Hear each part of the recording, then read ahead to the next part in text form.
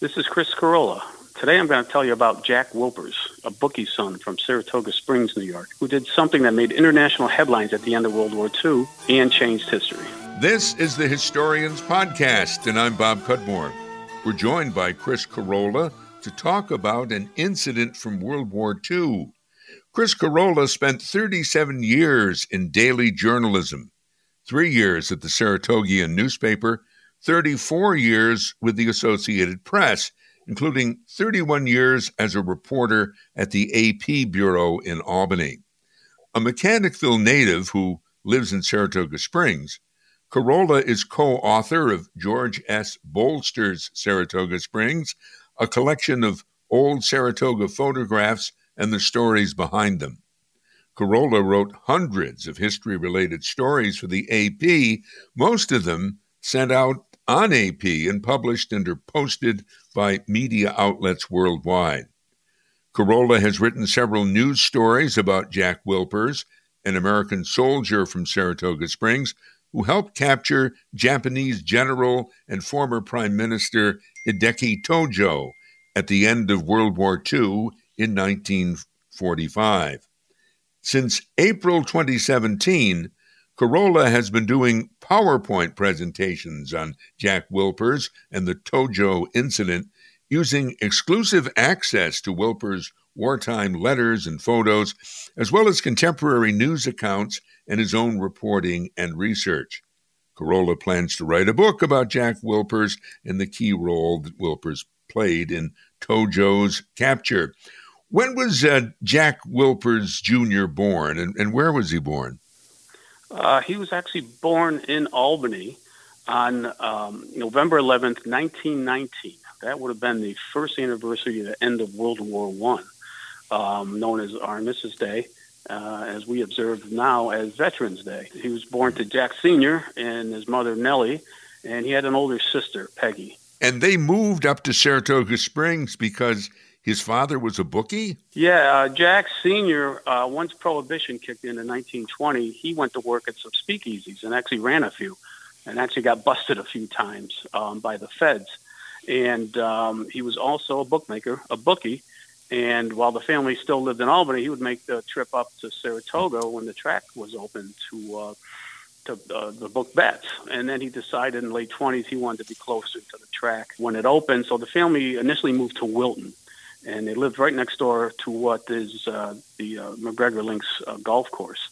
And they lived there for a few years. And 1934, the house burned down because of a furnace malfunction.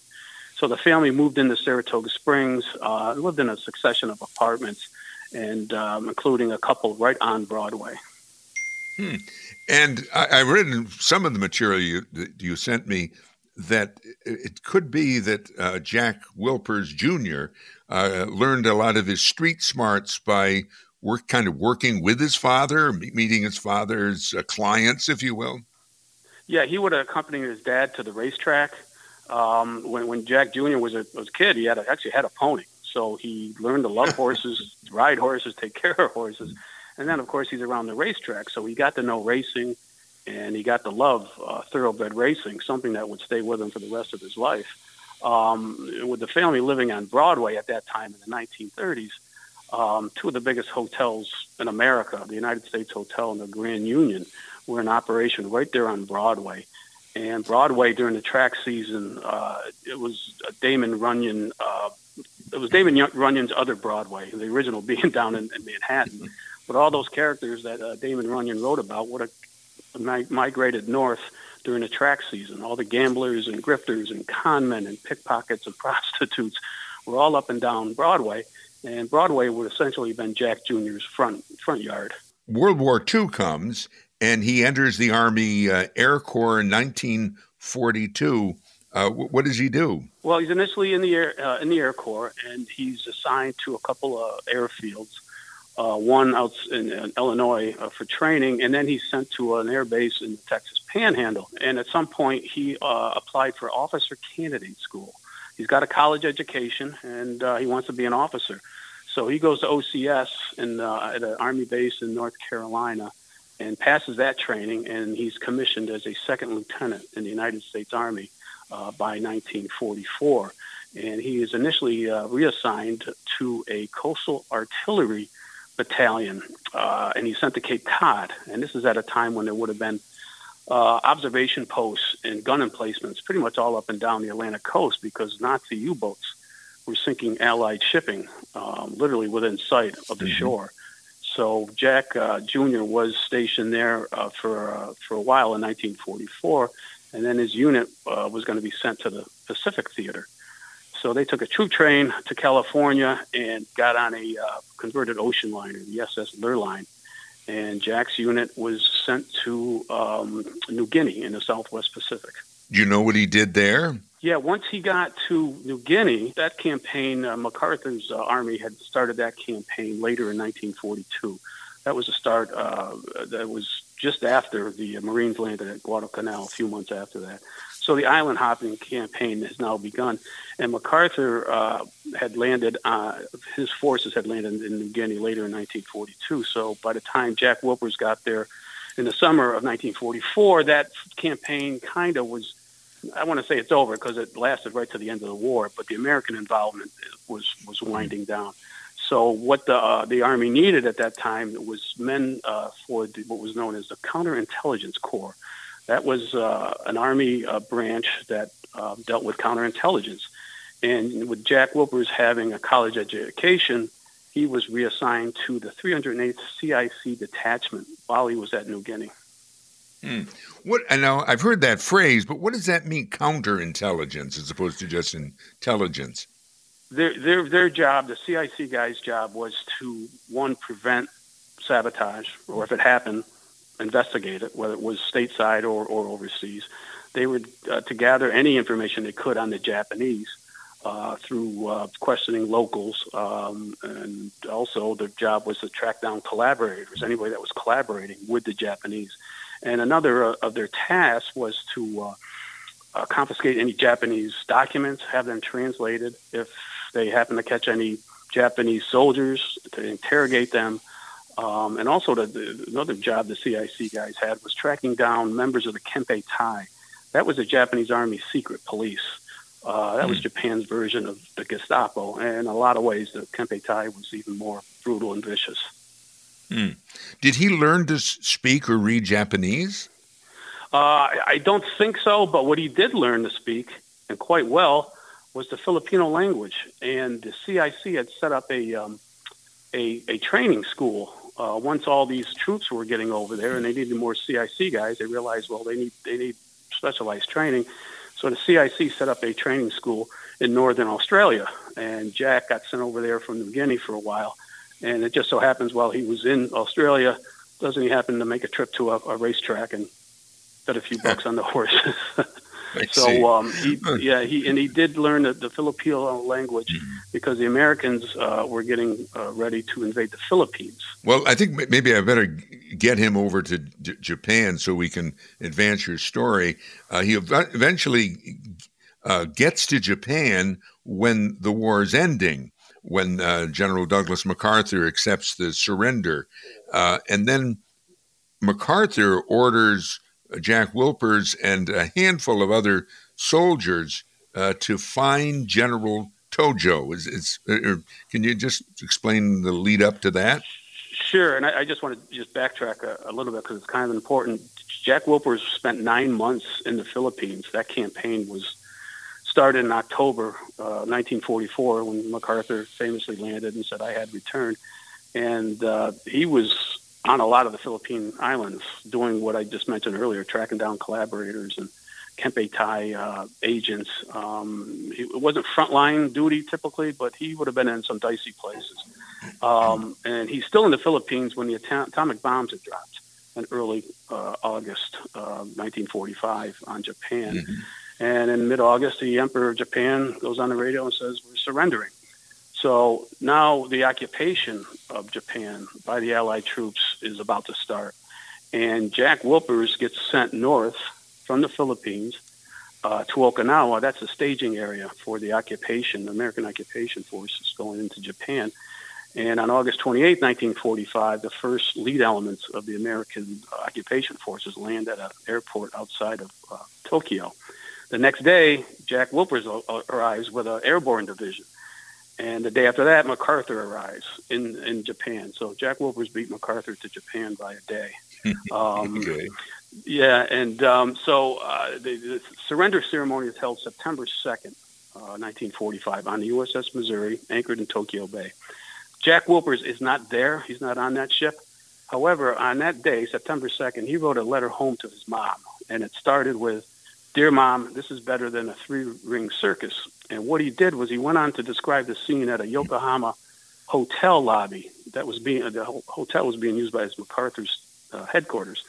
And Jack Wilpers was standing there, and in his letter, he proceeded to list the prominent military members walking by, MacArthur and Admiral Nimitz and Admiral Halsey, and all these other prominent people who would have been, household names to Americans back home. And he said he was just trying to stay out of the way because he was just, in his words, a lowly lieutenant.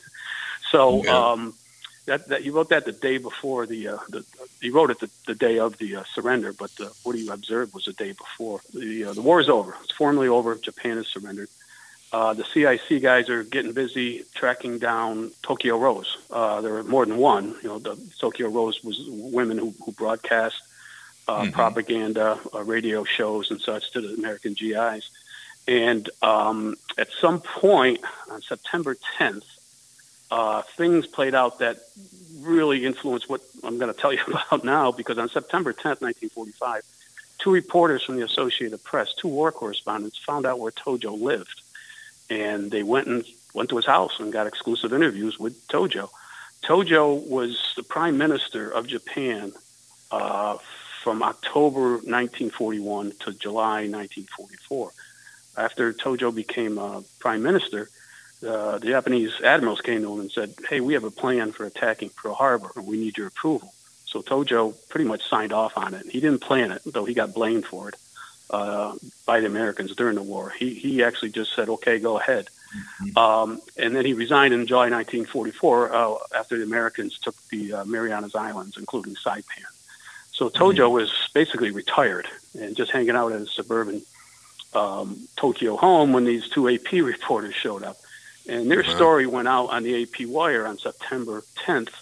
And Japan is about 12 hours ahead of us here on the East Coast. So on September 10th, back when they had afternoon papers, this AP story on Tojo was hitting the streets, and people would have been reading this. And I just kind of imagine people back then probably were thinking, why is Tojo walking around free? Why isn't he in jail? Because, Hitler had killed himself back in April, and Mussolini had been captured by Italian partisans and executed back in April 1945.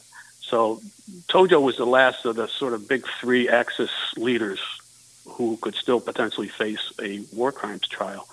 What happened on the night of September 10th in Tokyo was MacArthur called in his head CIC general and said, "Go capture Tojo." And that general turned around and said to his subordinate, "Go capture Tojo." And that guy turned around to Jack Wilpers and said, "Jack Wilpers' unit, go arrest Tojo." That didn't happen until the next day, September 11th. Yeah, September 11th is when they did, in fact, capture Tojo. Wilpers was a lieutenant, but I gather there was a major who probably outranked him, right? I mean, he was the head of that group that went? Correct. When on the 11th, what happened was MacArthur's headquarters put out a press release saying General MacArthur has ordered the arrest of 40 Japanese military and civilian leaders accused of war crimes. And he put out that press release before anybody was in custody. So when the CIC guys went to try to find Tojo, they realized they didn't know where his house was. So they got a hold of one of those AP reporters, and that guy showed them how to get to Tojo's house. And when the CIC detachment arrived, there was maybe 5 or 6 guys in Jack Wilpers' detachment, and it was led, by a major. When they got there were members of the press already outside Tojo's house.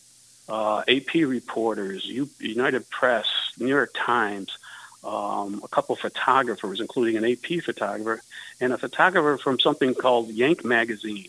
Yank Magazine was a weekly Army publication that came out during the war, and that photographer for Yank Magazine was a guy named George Burns, and he was from Albany. He was a sergeant in the Army, and he had been a photographer for the Times-Union before the war. And he was now a photographer for Yank magazine, and he's snapping pictures of Tojo as he's standing in his window, refusing to come outside. Give us the chronology here. What happens to the soldiers who've come to arrest him and Tojo? When Jack Wilper's detachment shows up around 4 p.m. on September 11th, the major knocks on the door and identifies himself, says why he's there. He's there to take Tojo into custody by orders of General MacArthur. And there's some back and forth with an interpreter through this locked front door, and Tojo's not coming out. So now this major's getting real impatient. And all the reporters and photographers are sort of hanging out, and they're waiting for Tojo to come out. And then they hear a muffled gunshot from inside the house. The major and Jack Wilpers rush to the front door. They bust that down. Now they're in the hallway, and to the left is another door. And Jack Wilpers just rears back and kicks out the door panels and shoves open the door. And now they're in what was basically Tojo's den. And standing there is Tojo with a smoking gun in his hand. And the major shouted, "Don't shoot." And Tojo dropped the gun and collapsed into a chair. What Tojo had done is he had shot himself in the chest, but he had missed his heart. And so he collapsed in a chair and he started bleeding profusely. And meanwhile, chaos is breaking out in that room. All those newsmen and photographers and also the CIC guys are piling into this 10 by 10 room. And George Burns of Yank magazine snaps a picture of Jack Wilpers standing over Tojo. Jack Wilpers has got his sidearm trained on Tojo while picking up Tojo's gun that he just fired. And in that photo, you can see Tojo was wearing a white shirt, and blood is already starting to spread on his chest. So that's really the iconic picture of this incident. Correct. Yeah, that picture later got distributed through the wire services all around the world, and it sort of became just an iconic photo of the fall of the Empire of Japan.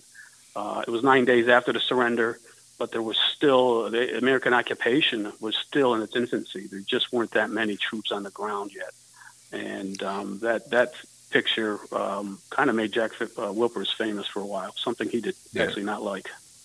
No. And let me just ask you, who was the major? What was his name? His major was Paul Krause, and he would have been head of that detail. But what I found out from my research and some of the military records and from the contemporary newspaper accounts, Jack Wilpers was pretty much in charge of the scene. He had to secure the scene. He had to secure any documents laying around. He taped off the room and such. And he appeared in a lot of the reports, and he got a lot of the credit for securing the scene. And what the reporters and photographers were doing, they were grabbing stuff. They were grabbing souvenirs from Tojo's room, some of his pens and his documents, and the CIC guys had to put a stop to that. Now, how did Wilpers keep Tojo alive? Wilpers found out through a Japanese person, one of Tojo's house attendants, that Tojo's doctor lived nearby. So Wilpers said, "All right, somebody get the doctor here now."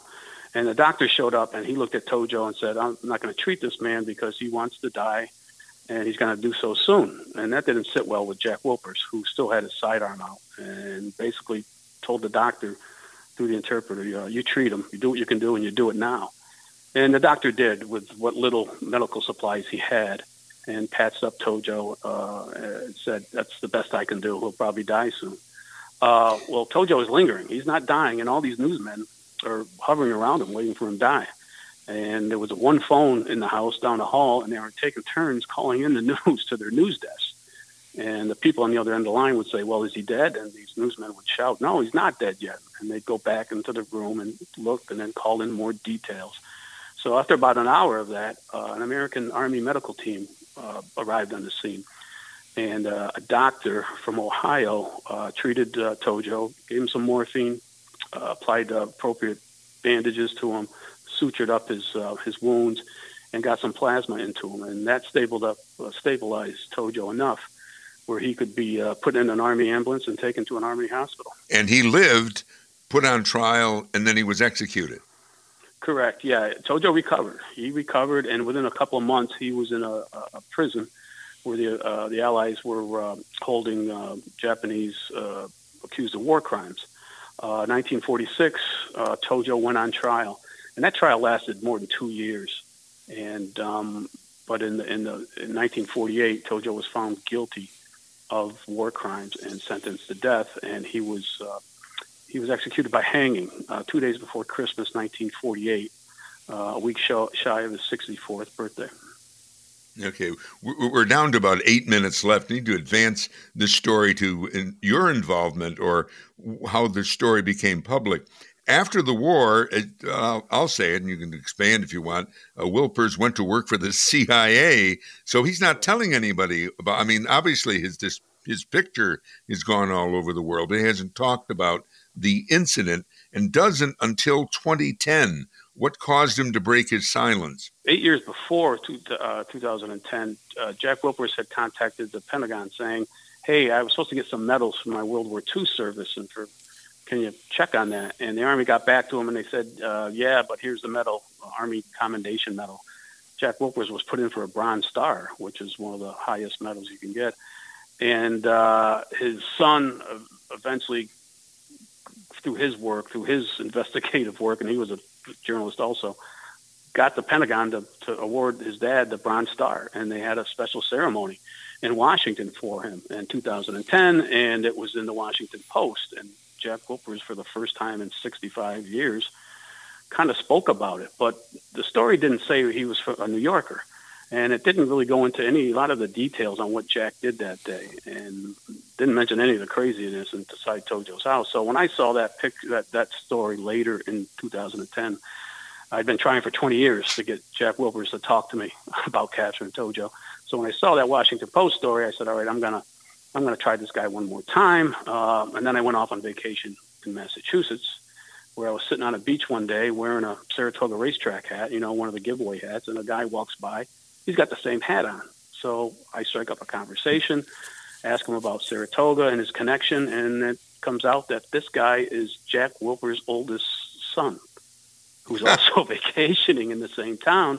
And I said, I'm the guy from AP who's been after your dad for an interview for 20 years. Please let him know I'm going to give him a call this week because he got his medals. And, well, sure enough, a couple of days later, I called Jack Wilpers, and he didn't hang up on me, and he didn't tell me no. He started talking to me about capturing Tojo. And over the course of 2 days, over about a span of an hour and a half, he gave me, I think, the most details on that incident to a reporter since that day in 1945. And my story for the AP went out on AP's national and international wires a couple days later in time for the 65th anniversary of Tojo's capture. Jack Wilpers died in 2013? Correct. In the winter of 2013, his health had started to fail. And I remained in contact with his son, the one that I'd met on the beach that day in 2010. And the son contacted me. His name is John J. Wilpers III. John let me know that his father had passed. So I wrote an obituary for the AP wires, and that went out nationally and internationally. So for the second time in 3 years, I was able to tell Jack Wilpers' story to an international audience after he went pretty much over half a century without uttering a word about that to any journalist anywhere. And he's never disclosed, or Jack Wilpers, the man who captured Tojo, he never said what he did at the CIA. No, he didn't, but his family knew. He worked at the headquarters in Langley, outside of Washington. He worked in couple different departments, more like an analyst and such. But when he joined the CIA in 1947. That's the year CIA was created. Jack Wilpers was one of the first probably 150 employees of the CIA. And so after the war, you're right, he moved to, I think it was Maryland, and he married and had five children, and he lived down there. He didn't come back to Saratoga? No, after the war, he got out of the Army in 1946. He came home from Japan. He came home a captain, and he resettled down in the Washington, D.C. area. But every year, most years, he would come north and visit his family that was still in Saratoga. And, he'd always come in August because he wanted to go to the racetrack. And that became a family tradition, coming to Saratoga and going to the races and such. And that, I mentioned earlier, Saratoga was Jack's hometown. Even though he lived 60-plus years outside of Washington, D.C., Saratoga remained his hometown. One of the stories done about Jack Wilpers was done by the Channel 13 journalist Mark Mulholland, who covers Saratoga Springs. And I gathered from that, or there's something about they're going to put a plaque up to Jack Wilpers. Have they done that? Has anything happened on that front? That's still in the works. The Wilpers children are putting together a kind of like a memorial plaque in honor of their father. And since he lived on Broadway, they've gotten permission from the owner of Druthers Brewery to place the plaque on their property because Jack's sister, Peg, was a well-known businesswoman in downtown Saratoga Springs. She had a women's clothing store right on Broadway, right next to the Adelphi Hotel from the 1940s into the 1960s. And she owned that building, which that building was later where they built Druthers Brewery. So the plaque, the memorial is to Jack, is going to mention, there'll be that famous picture of him capturing Tojo, plus a couple other photos, and the information will just mention that he grew up in Saratoga and grew up basically on Broadway, and served in World War II and did something very famous at the end of the war. Wow. We have about 2 minutes left. Is there something else you'd like to say about this story? On the day that Tojo tried to kill himself, there were only about a half a dozen American GIs in Tojo's house in the minutes afterward. Now, there were 16 million Americans who served in uniform in World War II. A few million wound up in the Pacific Theater, and there was just a handful of GIs in Tojo's house. 3 of them were from New York. One of the CIC agents was from New York City, and there was George Burns, the photographer of Bank Magazine. And the third one was a 25-year-old first lieutenant from Saratoga Springs, Jack Wilpers. And Jack Wilpers was credited by his superiors with keeping Tojo alive and through his own initiative and bravery, he kept Tojo alive. And that was real important to the American people back home. Somebody had to atone for all the death and destruction in the Pacific Theater, and Tojo was the guy. And Wilpers was 25 when this took place, right? Correct. He was 25 years old. Yep. And that was quite a scene. I guess that's what it's kind of, I don't know if it astounded me, but it's very interesting. These reporters, it's like something out of a movie, or somebody compared it to a movie, and I hate to say it, like a Marx Brothers movie or something like that. Correct. One of the reporters there was a guy named Cornelius Ryan, who was Irish and worked for one of the London papers during the war. And he wrote afterwards that scene inside that Tojo's house was a combination of a Marx Brothers movie and an Irish wake. The only problem was, with an Irish wake, there's a corpse. Well, there was no corpse in this instance because Tojo wouldn't die. But yeah, that scene was extraordinary. It was like no other scene played out in Tojo's house, right in front of some of the biggest news outlets of the world.